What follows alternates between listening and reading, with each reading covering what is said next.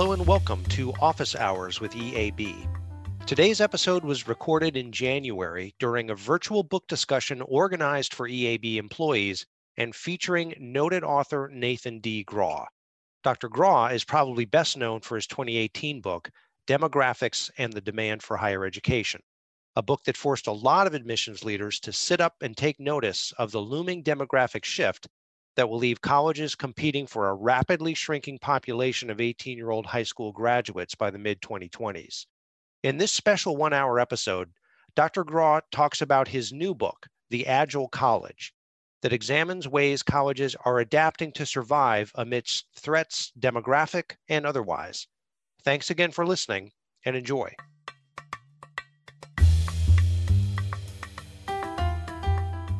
I am delighted this morning to have Dr. Nathan Graw with us to discuss his new book, The Agile College, hot off the presses.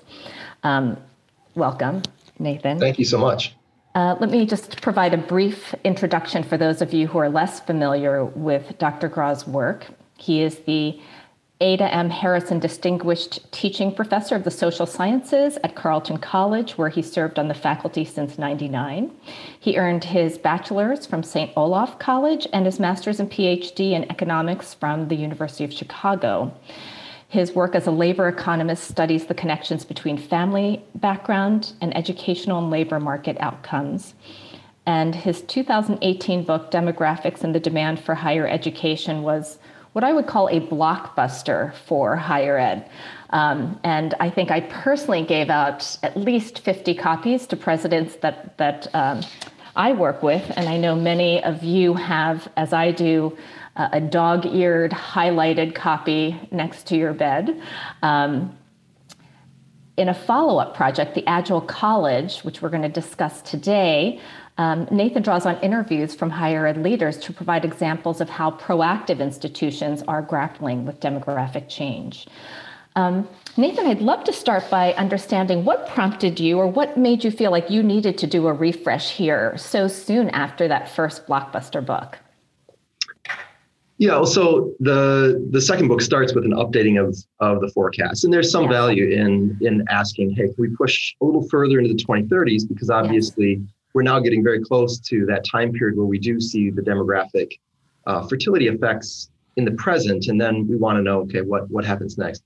But I think mostly the motivation came from the 2/3 of the book that follows that has to do with how institutions are responding. I was talking to people like EAB folks and college administrators all over the country about how they were adapting. And I think the good news is my project is really a projection exercise. It's an if-then exercise. Right. If people continue doing what we've been doing, both on the higher ed side and also on the side of families, what happens next? In some sense, that shouldn't be a terribly interesting exercise in the sense that we should not anticipate that people will just do the same things. In fact, we should hope that they wouldn't.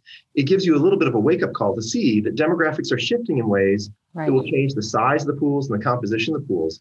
But then what do you want to do about it? And I think I saw a news story a couple of years ago on the East Coast where someone was quoted as saying, in the mid-2020s, we're starting to call that change the apocalypse. And I thought, wow, that's a really, really unhelpful analogy.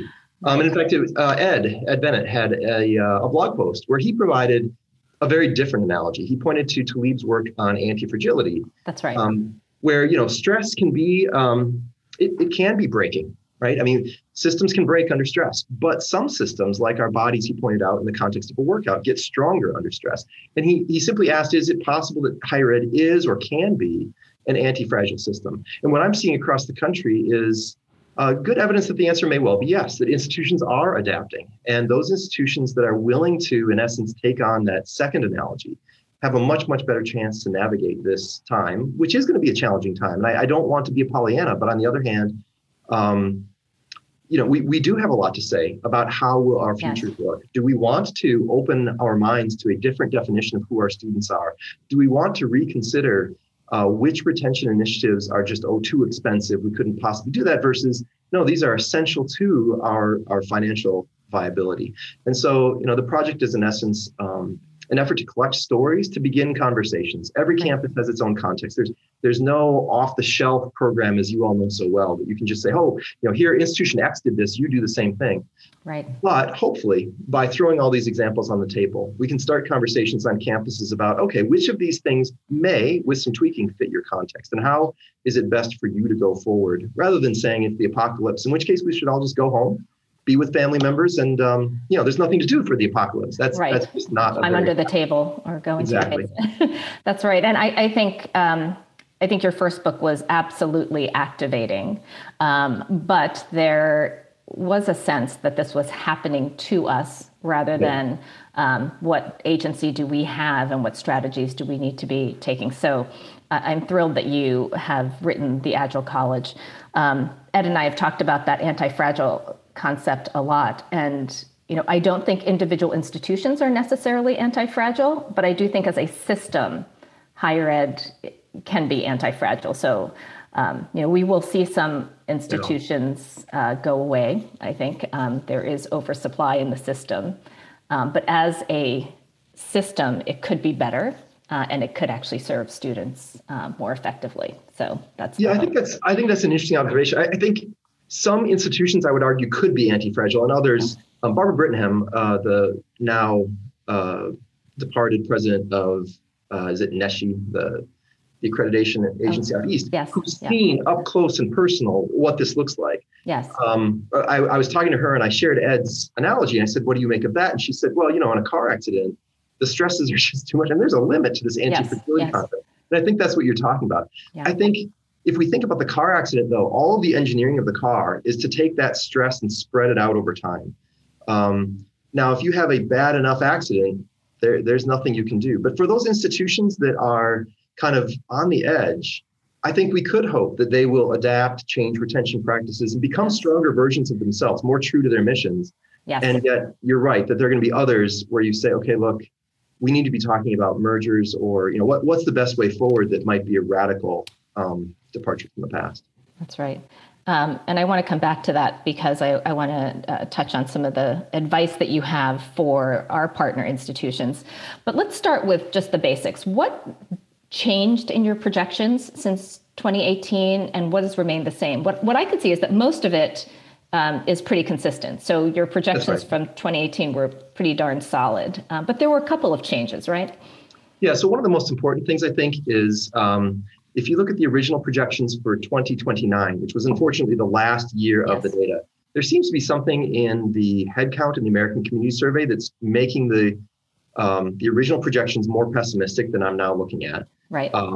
Now you continue to go down. So, I'm not sure that gives us a ton of relief, but it gives us some relief, particularly if we look out west and in the south. Yes. We continue to see that in the Northeast and the Midwest, it's just tough. I mean, there's no way around it. They're already in tough, frankly, in many regional areas. Some of the things that I did do in the follow-up, because I had questions from people about, well, what about this subgroup or that subgroup, was to divide the data. So for instance, while I can't differentiate by institution rank, I can say, well, what about the publics versus the privates? And to be honest, it doesn't seem, and I'm not surprised, it doesn't seem like these are different paths ahead. These are two ships on the same sea. So as the tide rises and falls, they rise and fall together. Mm-hmm. There does seem to be, when I break out the subset of students who are transfer students versus the more persistent ones, yes. If you look at the composition of the 2-year market and the 4-year market, the 2-year market, both markets are kind of weaker.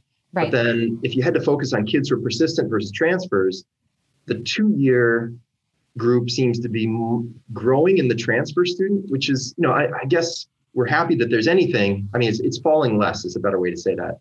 It's better to have strength and weakness, I guess. But if your relative strength is in the group that is less persistent, obviously that raises some additional challenges. Whereas with the 4-year colleges, it's the reverse, which might take a little of the edge off. Okay, we're seeing a decline in the pool, but it's relatively the decline is a little less severe in the repeat student, the persistent student who comes back and pays tuition term after term.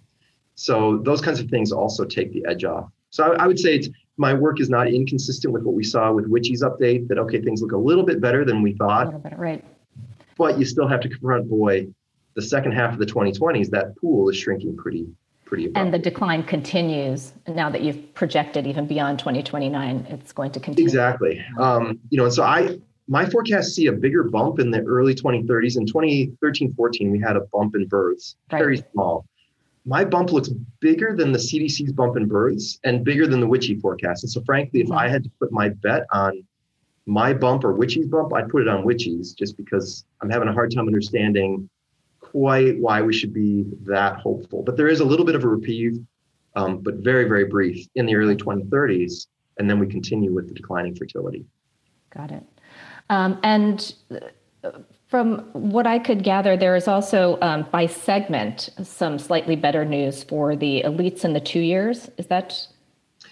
Yeah, so slightly better. That's right. I mean, in the 2-year sector, you're going from a pretty tough story to still a pretty tough story. So that relief, every little helps, I guess. Right. In the elite sector, what we saw when we only looked through the end of the 2020s was, okay, and then there's a decline. Right. And if we push out further, what we see is, okay, but that updraft it's primarily driven by parents who have a college degree. Right.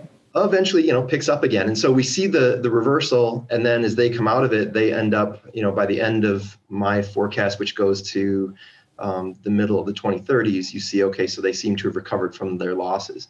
So at the top end, yes, we continue to see, if people continue to do as they have in the past, which is a great, a big if, that there's some reason for greater hope at the top end. Right. And you started this work before COVID hit. So that's right. I want to talk about how that lens may have impacted some of how you would be prognosticating on this now. And I loved Robert Zemsky's quote in the front of your book about how he envies your demographic dexterity. So we're gonna test that and just think about some of the ways that COVID has changed the landscape. And one of them is just that, as we've been telling our partners, it's accelerated a lot of the pressures that you had already projected in 2018. And in particular, those budgetary gaps that they were feeling across the fall have activated them around certain steps that they maybe thought they had until 2023 or 24 to start. One of them being academic program prioritization. And so you have a lot of schools right now looking at their program offerings, cutting programs, trying to reduce even tenured faculty ranks.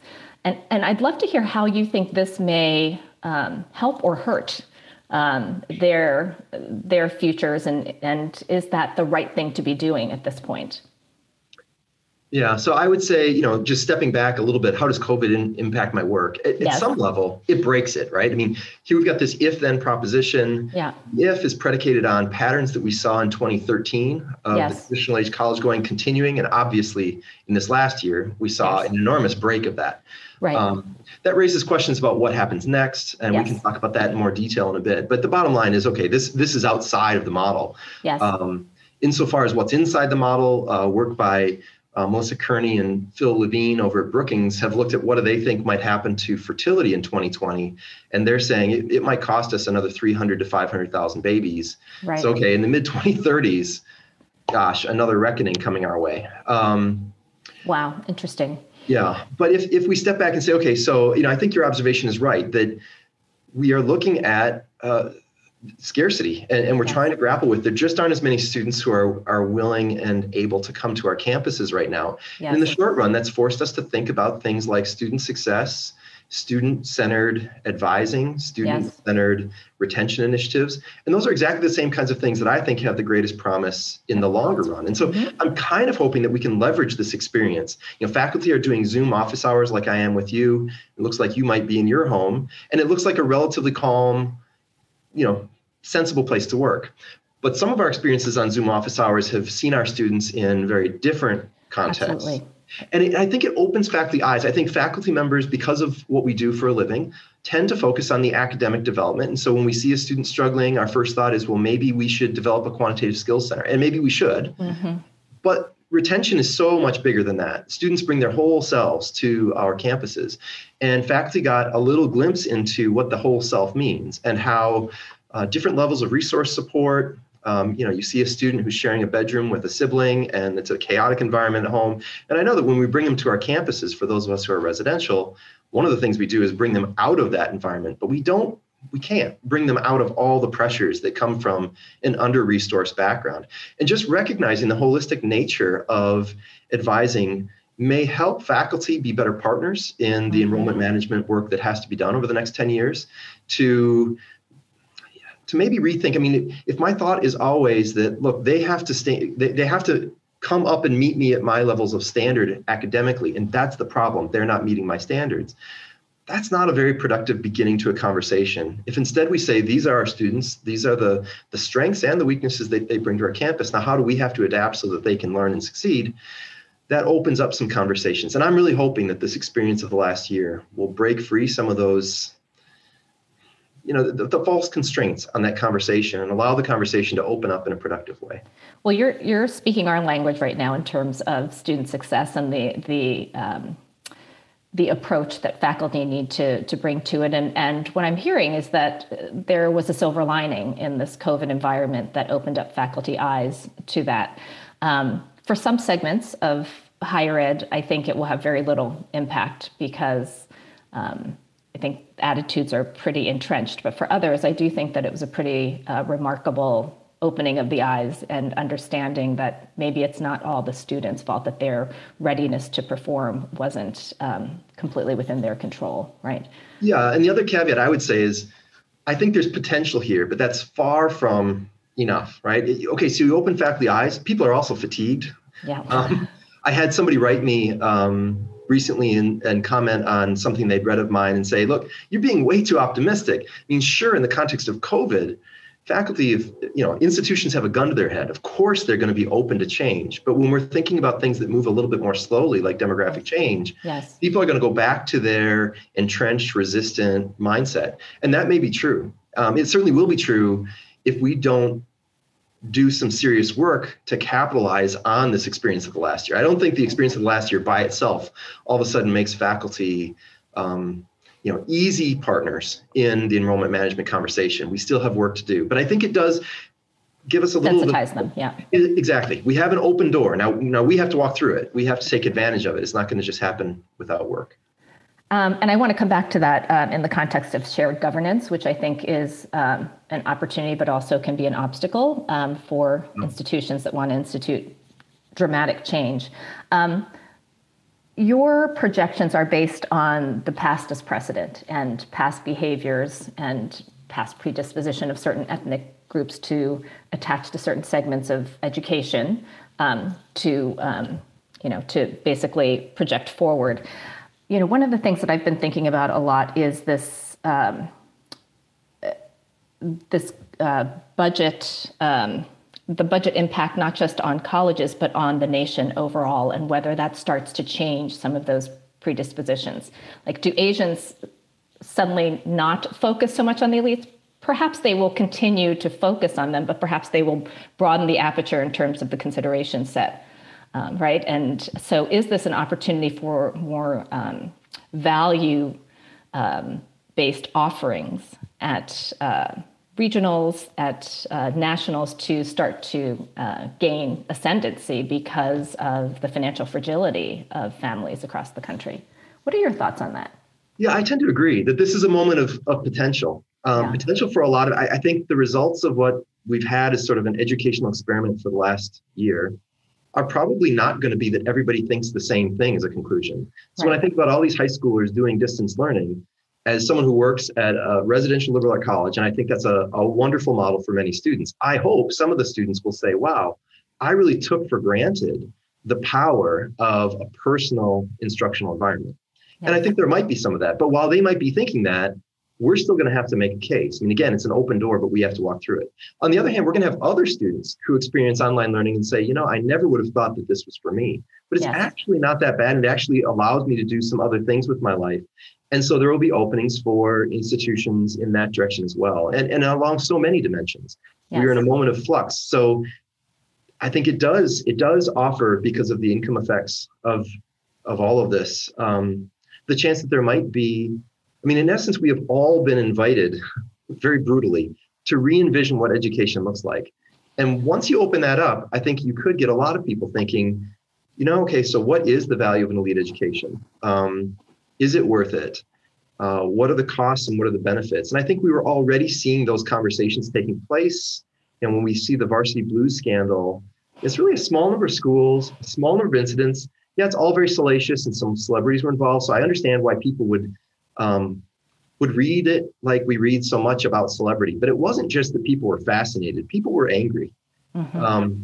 And that the visceral nature of the response suggests to me that there is, there's an undercurrent, a conversation going on beneath the surface about the value of elite education. Yes. And people are questioning that.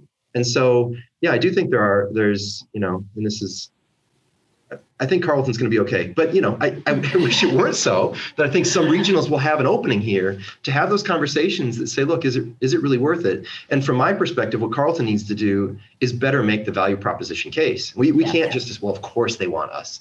Well, why, of course? And right now, a lot of people are asking a lot of questions. And I hope that we can give good answers, thinking, we, Carleton. But we all have to be giving better answers to those questions. I think there are opportunities for some realignment here.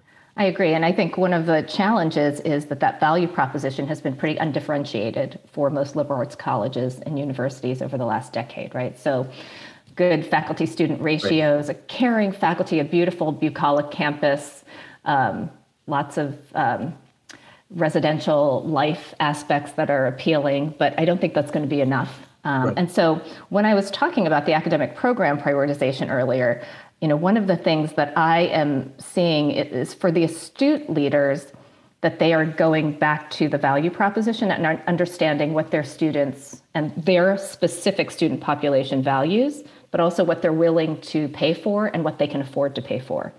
And so I would love to get your thoughts on this. What I would think would happen if you look at other industries that have transformed under financial pressures is differentiation. So we've had a largely undifferentiated higher ed system. If this goes in the right way, institutions will start to differentiate around their student populations and their specific needs. Yeah, and I think, when we were in this era where there are always more high school graduates each year, you could get kind of flabby on these kinds of questions, right? And so, I think about the case that residential liberal arts colleges like mine make for the value of that education. It kind of boiled down to, well, you can have pizza with your professors. Right. I had a colleague who went on tours with his daughter and was just shocked to see that was always the answer. Do you have good faculty-student relationships?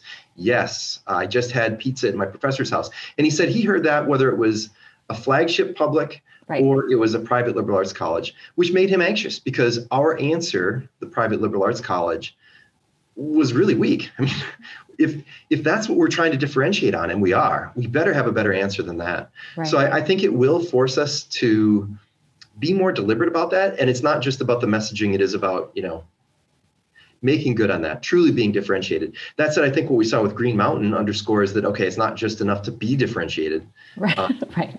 It has to they had a clear brand, but it ended up not being enough. That's right. Students need to want it. Right. They need to be willing to pay for it, and they need to be able to afford it. Right. Yes, absolutely. One other aspect of the COVID pandemic that I want to explore is this K-shaped recovery. And so you see students of color, you see minorities across the nation being hit the hardest. And with the workforce becoming more remote, even on an ongoing basis, those are the folks who actually don't have as much opportunity to do telework. So you really see this being exacerbated in the minority populations that are, in your projections, going to be a greater proportion of our students. How do you see that flowing through, that financial fragility in the growing populations that we serve? And how should colleges and universities think about that? Yeah, well, I think you're absolutely right that we should be worried, in part because of the data we've already seen, right? The National Clearinghouse data that suggested that low-income students were especially likely not to enroll. That's right. What we saw in two-year colleges, all these things speak to that issue that you're talking about. It seems like there are a number of students who probably felt like they needed not to go to college. And why was that? It's not because they were paying $75,000 a year in tuition. Probably they're contributing to the family's financial picture. So going forward, I think we do have to worry about whether that is a short-term blip or is this start of a new trend. I think you're also right that it does raise challenges because the growing pool that we're looking at is not the pool that has extensively deep pockets.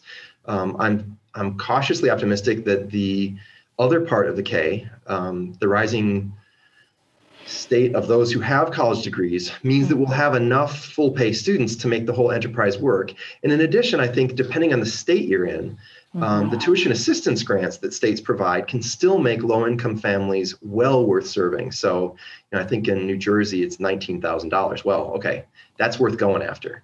So I think it still works out, but that's predicated on states and federal funding remaining strong. And of course, every recession we've seen for the last 20 or 30, it's gone down. So, okay, will it continue to be possible to serve those populations and make it work financially? That's a bit of a frightening question in light of the deficits we're seeing.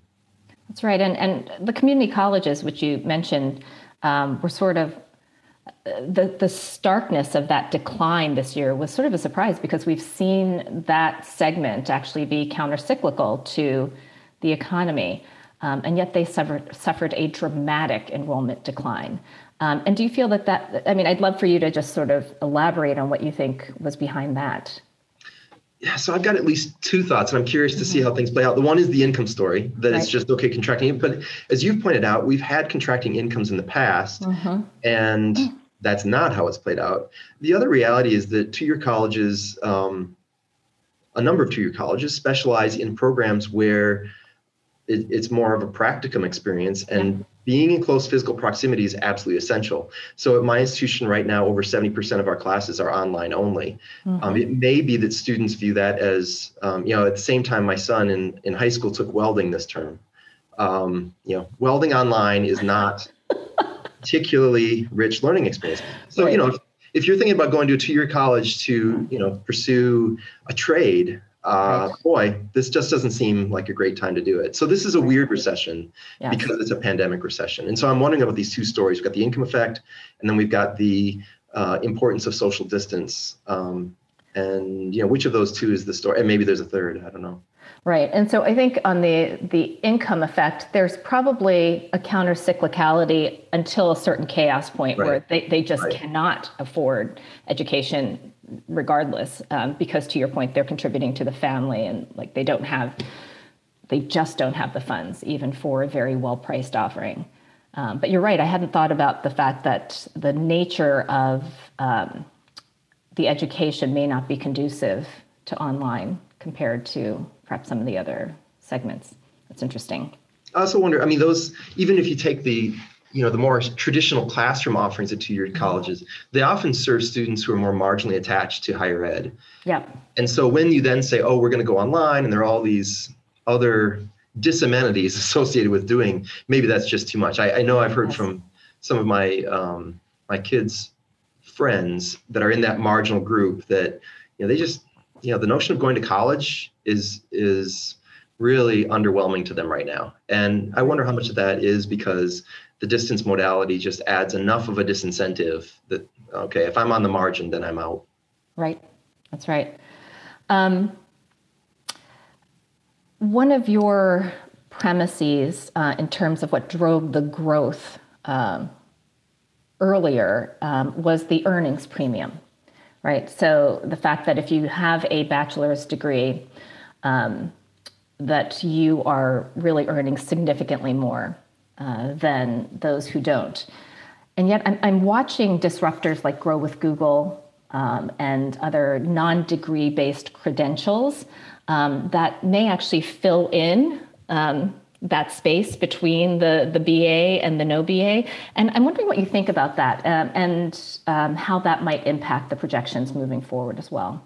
I think that's a really interesting question because we have seen a movement toward corporate involvement in education. Yes. That in that case, it's a substitute. In other cases, we've seen corporate involvement where they go to a neighboring institution and say, we want to build a program within your institution tailored just for us. I actually heard a story from a two-year college in Iowa where they'd done exactly that.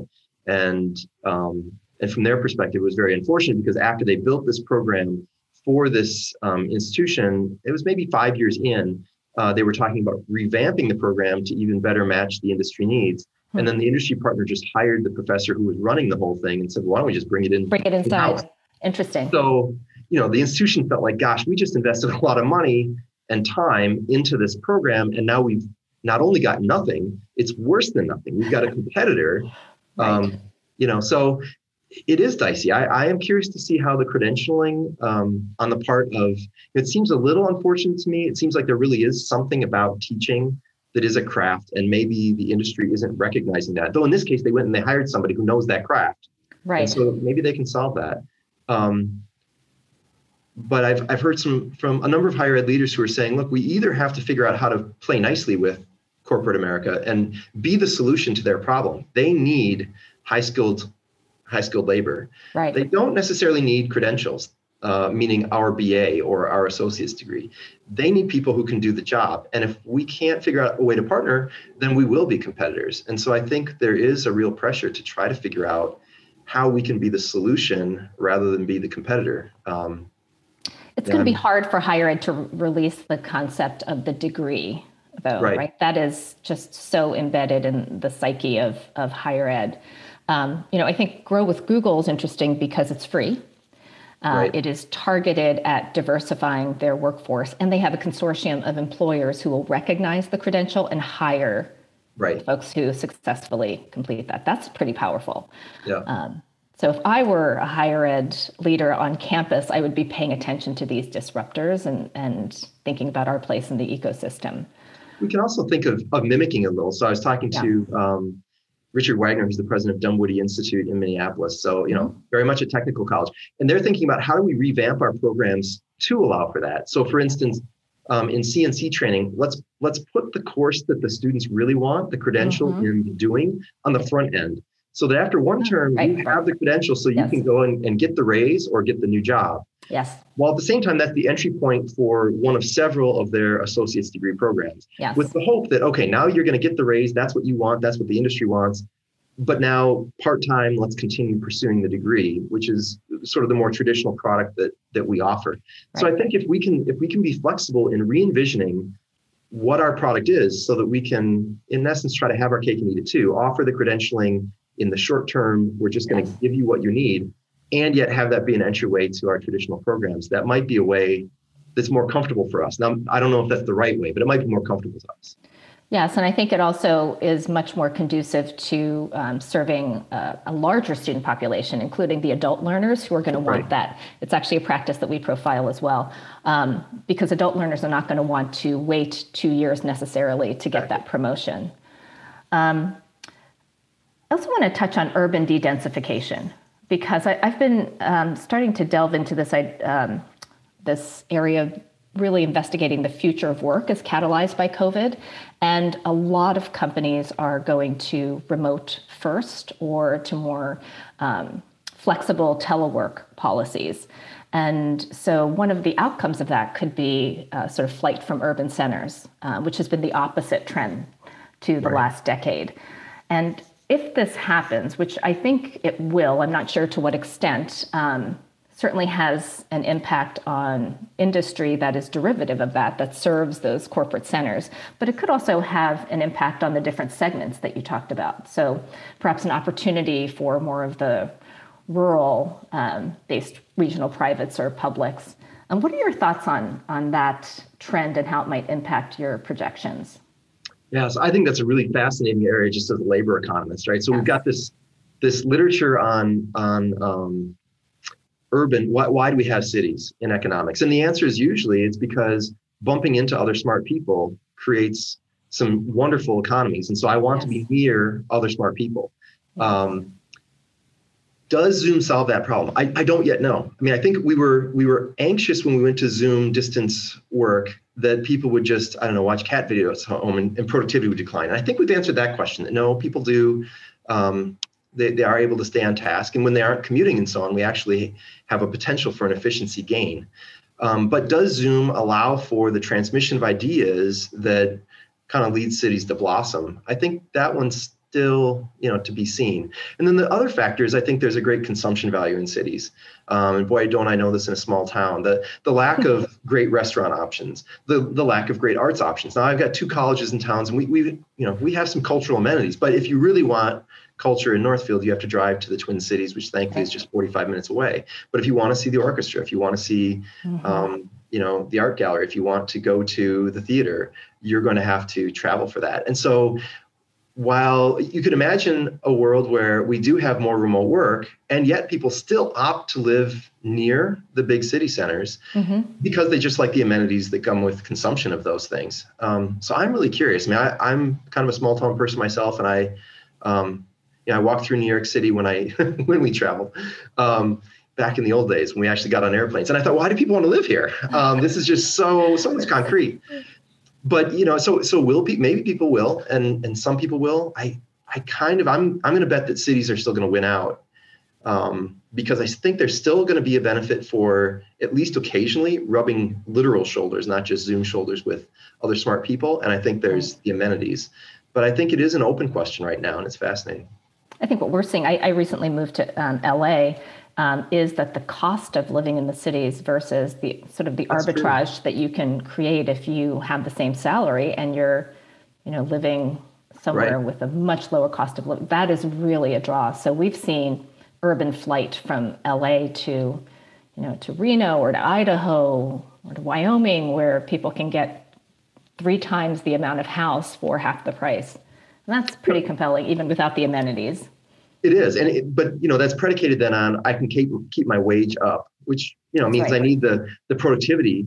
So can I, through Zoom and then perhaps travel, right? I mean, I'm sure you get together with your colleagues infrequently during this pandemic, but it's not that you never have moments where you're face to face. And once the pandemic is done, I'm sure that the work plan would be mostly remote and then with regular interactions. So yes. Can we maintain the high productivity that comes from cities, but now from a dispersed model? It'll be curious to see. And obviously, yes, it does. I think the other part of the equation for higher ed is there's where you live and there's where you study. And I think we've seen a shift where it used to be viewed as sort of, when I go to college, at least a significant subset wanted to then I'm going to be off in sort of bucolic rural setting for my college years, and then I'll go back to the city to live. And I think we've seen a little bit of a shift of preferences where it's not clear to me that the rural setting is selling as well in the recent past. Right. Now, I don't know, maybe the pandemic will shift people's affinity for urban settings such that students, whether they live in cities or not, will find the rural settings, like my own, to be appealing. But I think certainly the pandemic offers lots of opportunities to disrupt these patterns. And we're getting a taste of it. And one other aspect of sort of remote first for universities who maybe are embracing the online delivery, the online modality more, because they have faculty who have become converts. I've had a couple of presidents say, this really opens up the labor market for me because I can find the best accounting professor no matter where they live, and it doesn't have to be in this town. And so my faculty may not realize this, but I now have access to a much broader labor pool than I did before. And that will be interesting as well. Yeah, and on the positive side, so, from a faculty member, I hear that and they go, oh, no, you're increased competition. But on the positive side, it also means smaller institutions like Carleton, we have 2,000 students, who might identify a critical program where we don't have a critical mass, maybe in Arabic. Yes. And in the past, we struggled with, how could we partner with another institution to somehow pull off create a position that you could actually fill. Right. And if we're thinking about in-person learning, which was our sort of default way of thinking, that's harder to answer. But if we move to online learning, all of a sudden, Carleton can partner with Williams or Amherst, whoever, it doesn't matter where. And maybe we can now come up with more creative solutions to that, where we can actually create new positions that just weren't feasible, that are, really strategically important for the institution. And I am seeing consortia also pop up to address that, whether it's online or in person. So this recognition that, gosh, this business model really doesn't allow us to do everything we want to do, and we have to stop trying to be all things to all people. So maybe through collaboration, particularly across the liberal arts colleges. equity. So for so many reasons, diversity and equity have been top of mind for our partners and for us. And a lot of our partners, particularly, but actually not just highly selective colleges and universities, have embraced this as really front and center to their strategies. The underrepresentation of non-Hispanic Black students in particular, and have created programs to increase diversity of their student populations. But your projections actually indicate that the number and share of non-Hispanic Blacks will decline at all institutions, including elites, while Asians and Hispanics represent most of the growth. So what are your thoughts on how you would counsel these institutions?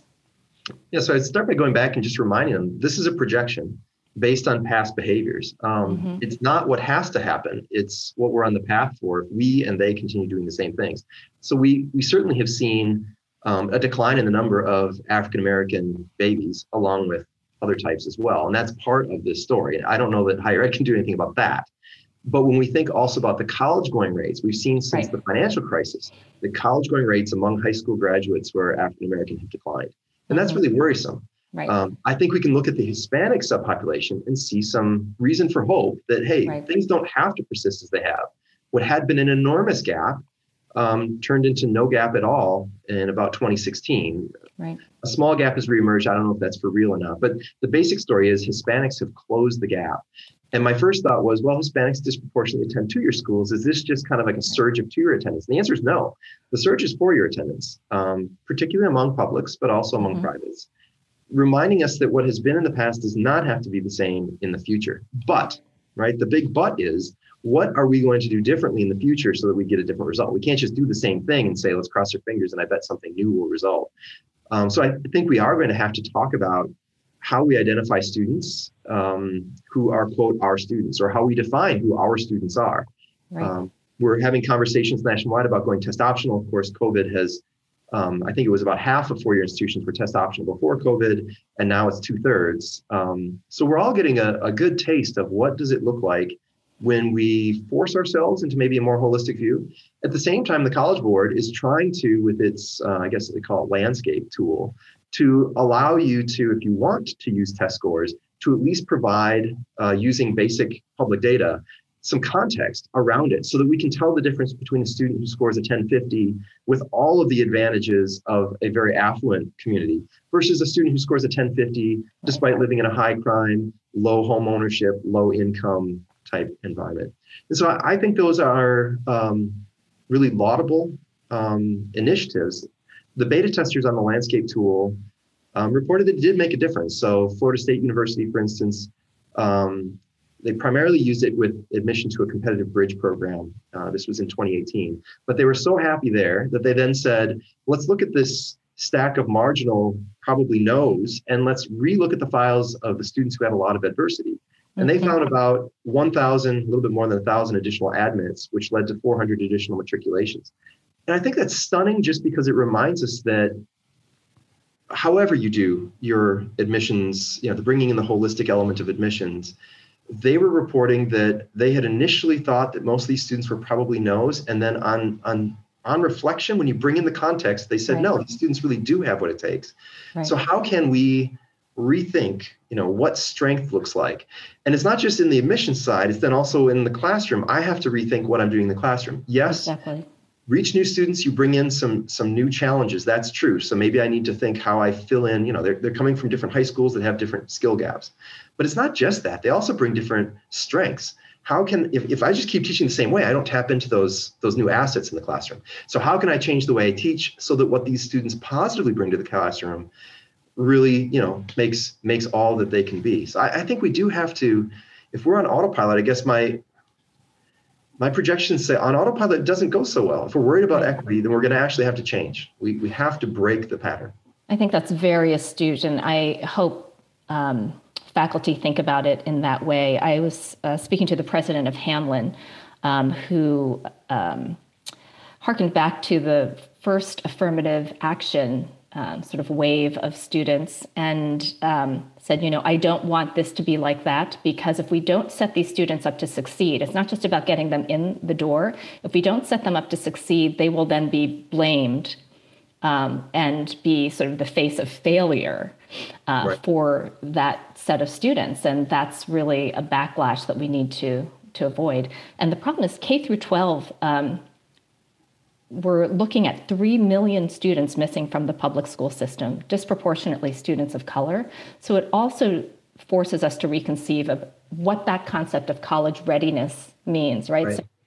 So perhaps that adversity adjustment is part of it, but it's also how can we be ready for those students, because they're coming to us with very different levels of preparedness, at least from an academic standpoint. Exactly. And it's really tricky because on one hand, okay, we need to have standards, whatever that means. But on the other hand, what is it we're trying to do? I presume higher ed sits kind of in the middle. As you point out, a lot of these problems are in K-12, and I can't solve those problems very directly. But K-12 is going to do whatever it's going to do. And then we have workforce needs on the other end. And higher ed sits in the middle. And we can say, well, those students don't have the skills that I'm willing to work with. We can do that. But then, okay, then we become a clog in the pipeline. Or we can say, okay, now where are you at? And I can be disappointed with the answer, but I can still say, okay, I'll engage with you where you are. And then my job is to take you to the next level. I don't quite know how to put those two. We need standards on one hand, and we have to just, okay, this is the world we live in. If students aren't prepared for what they need to do with our current curriculum so that they can be skilled workers for the workforce needs that we have, then we do need to change our curriculum. And it's a balancing act, right? I mean, I still need to get them to the same output end. So that's where the standards have to be held. But I need to be flexible about how we get them into the on-ramp to that higher degree that gets them to where they need to go. Yes, and that's going to require quite a bit of transformation in the thinking for some institutions, especially who see selectivity as a big part of their identity, right? Yeah. Another example of that, by the way, is Morningside College in Iowa, because they're facing enrollment pressures. Let's just be honest. A lot of this is motivated by what's it going to take for us to continue as an institution. Right. And so they're looking at students who they describe as, in the past, students that they would have said, no, we're not interested. And reconsidering, and they've created a program where they give conditional admittance. Those students then take a slate of classes that are predetermined. And success in the fall term then gets you unconditional admittance in the spring term. And so it's a highly structured remediation program, in essence, to help bring these students from, no, we're not interested, to, yeah, but we could, if we worked at it, we could get you up to speed.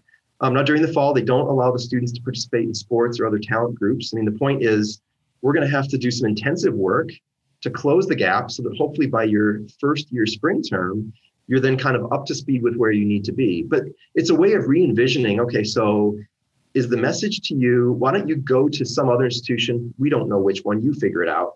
Get yourself up to speed, and then we will be willing to talk with you. Or do we say, tell you what, we will reconceive who we are, and we will figure out what it's going to take to help you to that point.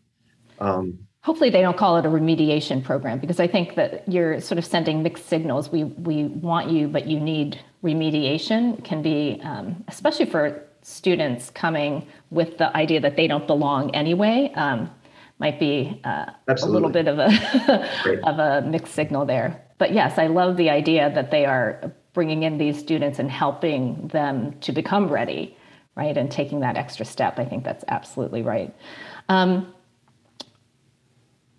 So speaking of big change, Biden was inaugurated yesterday, big day in the nation's capital, and he has some pretty significant legislation that is under consideration that could impact higher ed.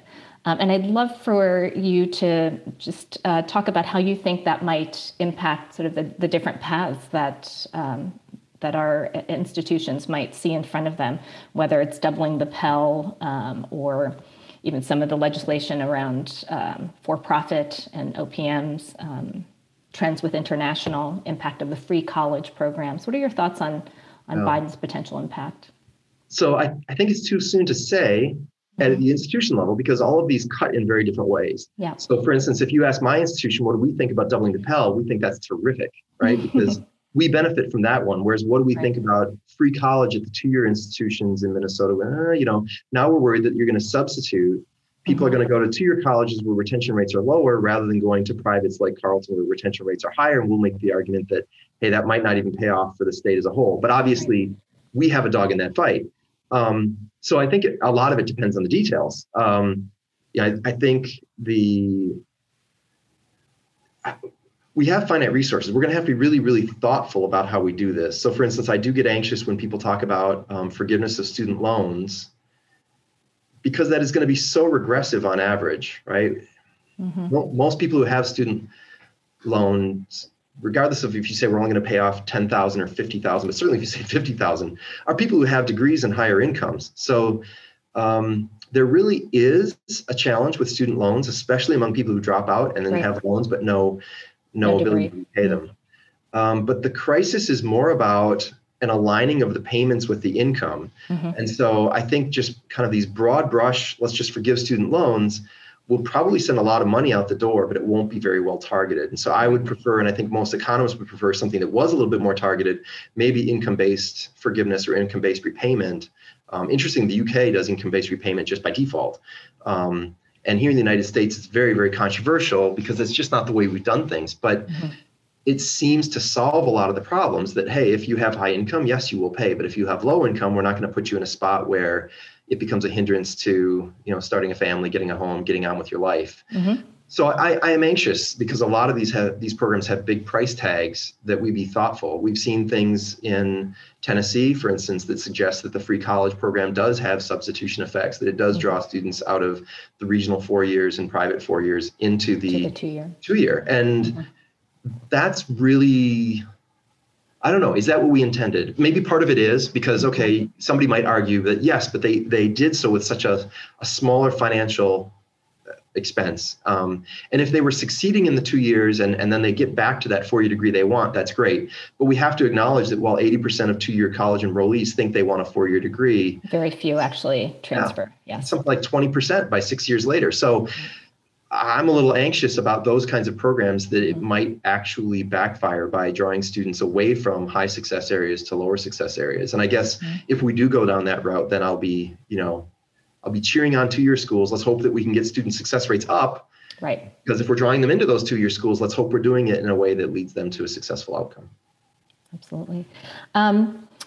So let's talk about your advice. I love that you take a case study approach and that you're very upfront about the fact that each institution really does need to make its own way here, that you can't just wholesale say this is a strategy for everyone. But how would you counsel, let's start with regional privates, right? So that's where we're seeing our partners feel a ton of pain. Many of them don't have the big endowments or even cash on hand that makes this look like a rosy picture moving forward. They've seen enrollments drop. How would you counsel them? What would be the key steps that you would tell a president to take? So one thing I would say right now, in this moment of the pandemic, is that as painful as the pandemic is, and as much as I want to just flip the page and be done with it as soon as I can, we really need to resist that urge a bit and try to say, before we flip that page, what can we leverage from this experience? As you pointed out, we have transferred to, we've learned, we've gotten over a lot of the fixed costs of a lot of things involving technology and instruction. Yes. And whether you're going to create an online program, which may or may not be appropriate for the institution, or you're simply going to use the technologies that we've learned to provide a better experience for a residential in-person experience, let us not forget to write down what we learned, to figure out how we leverage those learning things for the future. And I think we see that in learning technology. We see that in the bureaucracy involved in impeding student progress. Why do forms have to be filled out in paper when online existed for a little while now? And I still see right now at Carleton, we're kind of in a hybrid. We've got some things online, so students are petitioning for things and I just get an online form and that's pretty easy. And then we've got like an overload form. I've had this happen a couple times where it's a PDF form that I have to sign. And so it's like, okay, I got to print this thing out. By the time it's all done, I think this thing gets printed out right now 4 times because we got to get all these signatures. And so you got to print out the previous consent, sign, scan it in and send it off. It's like, okay, for the poor student who's trying to track down, and then God forbid a faculty member says, well, I don't know how to get my signature on that. I don't know what the student's supposed to do. We have to leverage what has just happened. So that would be my first piece of advice. As painful as it's been, let's try to take the learning that can be had. And the second is, I think one way or another, we have to lead discussions that open things up. Joey King, who's president of Lyon College and has done some consulting, commented to me that there are a lot of institutions, when you read their mission statement, they're really quite baggy. They don't have that many limitations, but when you talk to the campus and you say, okay, what's the essential core of this education? Boy, there's a long list of stuff that you can't touch, all these sacred cows. Right. And his experience is that if we just allow that to persist, you kind of start with the conclusion, which is nothing new can happen or very little new. It's only modest tweaks. And somehow we have to get back to, wait a minute, what is our true mission? What is the very narrow essential core?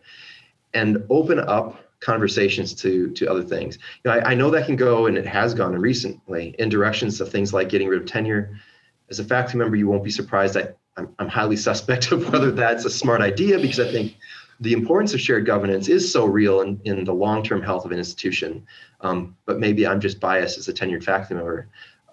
You've also seen faculty have votes of no confidence of provosts and presidents who are trying to move too quickly. So certainly you've seen both instances. We see in the data that faculty are less engaged with their institutions when their institutions are less engaged with them, right? If I have the security of tenure, I'm all in on our future. But if I don't, it's just reasonable that I engage in activities that build my my general human capital rather than the specific human capital for this firm. So it is hard, but one way or another, we have to have these conversations that open up our self-definition. What does it mean to be our institution, so that we can think of things like you're suggesting about getting a narrower picture of our brand, a more specific value proposition, so that we can consider whether or not there are new ways of learning that we've in the past said, that we don't do that, or we don't interact with students.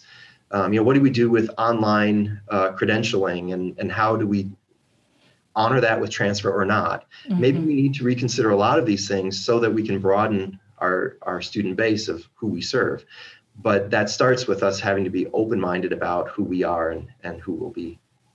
What about regional publics? Because in some ways, regional privates, while they have been hit very hard, they are more nimble. Regional publics are often constrained by being part of a system or just having a lot less latitude in terms of determining future strategy. How would you counsel presidents and leadership teams at regional publics? Yeah, one of the things I've heard from regional public leaders is that they're at least initially less anxious about the budgetary fallout in an immediate sense, because they often have funding formulas that are pretty hard to change and kind of guarantee that they get their share. I worry, however, that we can't lean on that. That may be true in the short run, but in the medium run, I'm sure legislatures are going to look at appropriations. And at some point, they aren't just going to say, we're going to change appropriations for the system. At some point, they're also going to start saying, I think, well, if you aren't teaching that many students, I'm sorry, but we're not going to continue to leave that formula untouched. So I think we have to, in the regional public's case, be cognizant that while we may have short-term security in some fixity of the funding schedule, we have to be aware that that's not a guarantee at very least. We have to be prepared for, but what happens next? And so I guess my counsel to the regional publics would be just a recognition of what we've seen in the past recessions, which is, the legislature doesn't want to make hard choices. So they look for, where do we have other revenue streams? And then they cut there and say, you guys figure it out because you have another revenue stream. And then unfortunately, they often also saying, oh, by the way, our constituents hate it when you actually say, okay, with less funding, we will raise fees. And you're like, no, you can't do that. So, I think between a rock and a hard place, right? It is, but we can't stick our head in the sand and think that, but maybe these funding formulas will remain steady enough for us to. I think it calls into question the concept of a comprehensive, because again, sometimes the business model just doesn't go around the block, right? So I've had regional public presidents say, we know we're going to be smaller, We can choose what that smaller version of ourselves is, or we can let it happen to us, which is sort of the war of attrition and trying to just save what we can, but letting it happen to us. And so they are trying to exert more assertiveness in their own destiny, but they are releasing this concept of being comprehensive. They just can't do everything and do it well with that funding formula that will inevitably decline. And related to that, I think comes the renewed focus on student success that that EAB pushes. I mean, the bottom line is it does not look good for regional publics in terms of the size of the pool. Mm-hmm. But the other good news is the retention rates at regional publics have been so traditionally poor that you have so much potential to make up for shrinking pools if you can just even make modest headway. If we could get rid of 25% of the attrition, well, when you're only retaining 60 or 70%, getting rid of a quarter of your attrition turns out to be an enormously helpful move. So I see St. Cloud State University in my own state, for instance. It started out a statistics course where they were playing around with institutional data, and the students basically found what a lot of people in retention work have found, which is a sense of belonging turns out to be a pretty good predictor, especially of high-performing students who nevertheless drop out. From that, they then refined it with some work by the IRA office to say, okay, can we come up with a 10 question, just 10 items, multiple choice that they give to first year students, I think it's 3 weeks in.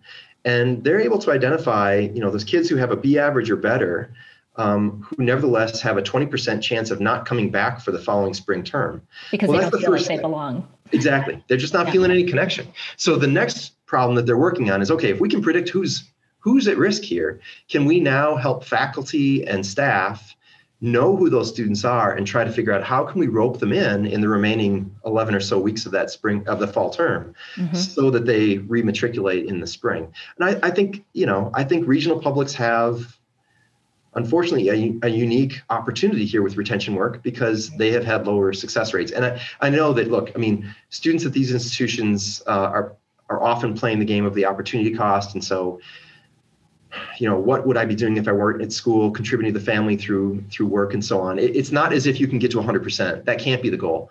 But we certainly could do better than where we are. And even modest changes would help a ton. Agreed. And with the nationals, you were very clear that it really depends on what the elites do with the increased demand. Like there could be a spillover effect. What do you think is going to happen there? And how would you counsel some of the larger institutions? Yeah, so I mean, so far it seems like the Department of Justice and Harvard seem to be heading toward Harvard's got a fair amount of latitude. We'll see.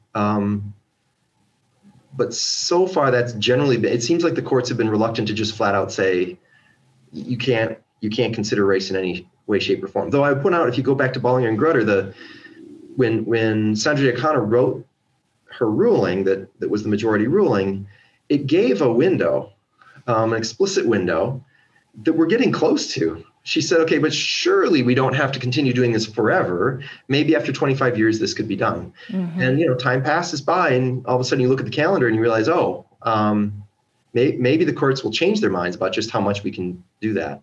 So I'm going to bet that we're still going to see that institutions are going to have explicit or implicit ways to shape their class in ways that they want, which does mean then that those second tier institutions that often play in the same markets to some degree, there's an overlap there in the admissions pool, are going to have opportunities if they're willing to say, okay, if there are groups that are disadvantaged in the admissions process, relatively speaking, we will speak to them. And how do we do that so that they feel like, obviously the winners of the game have to make these groups feel like they are winners, right? I mean, students don't want to say like, okay, so what you're proposing is that you can be my settle school. But if institutions can come up with a way to create senses of identity for these students that are really positive, they should be able to take advantage of that to some degree.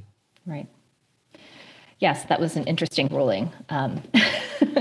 And so that the ethnic group that you're talking about are Asians, right? That are with the DOJ ruling for exactly. Harvard. Are there other ethnic groups that large national institutions should be targeting as well?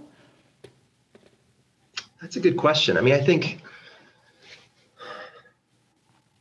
to some degree, you've got the marginal high income students, but I think everyone's already aware of that, right? Right. The students who are strong academically, but not quite that strong, and they can write the full freight, are the ones that people in the top tier are looking at and saying, well, we'll take as many as we need, but then thank you, we're all full. So, I don't think there's any second tier school that isn't interested in that student. And unfortunately, the competition with merit-based aid in those second tier schools means that while the family can pay, the family rarely does end up having to pay the full freight. So it's they only get a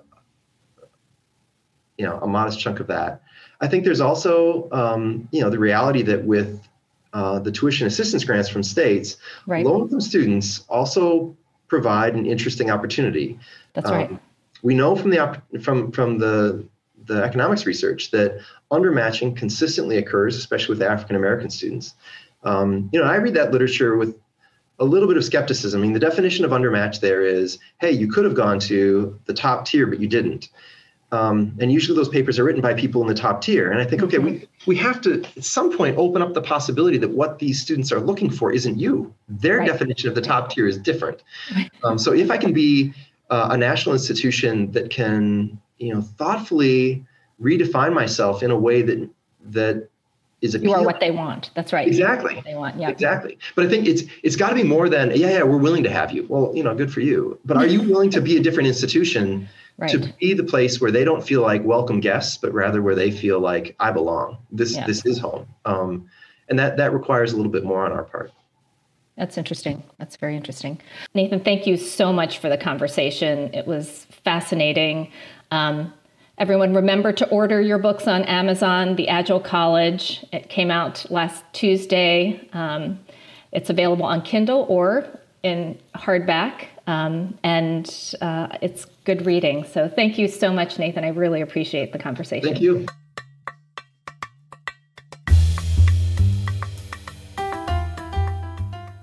Thanks for listening. Join us next week when EAB's Kathy Dawley and Al Newell discuss findings from EAB's most recent parent communications survey. They'll also share better ways to engage today's parents in the college recruiting process. Until next week, thanks for listening to Office Hours with EAB.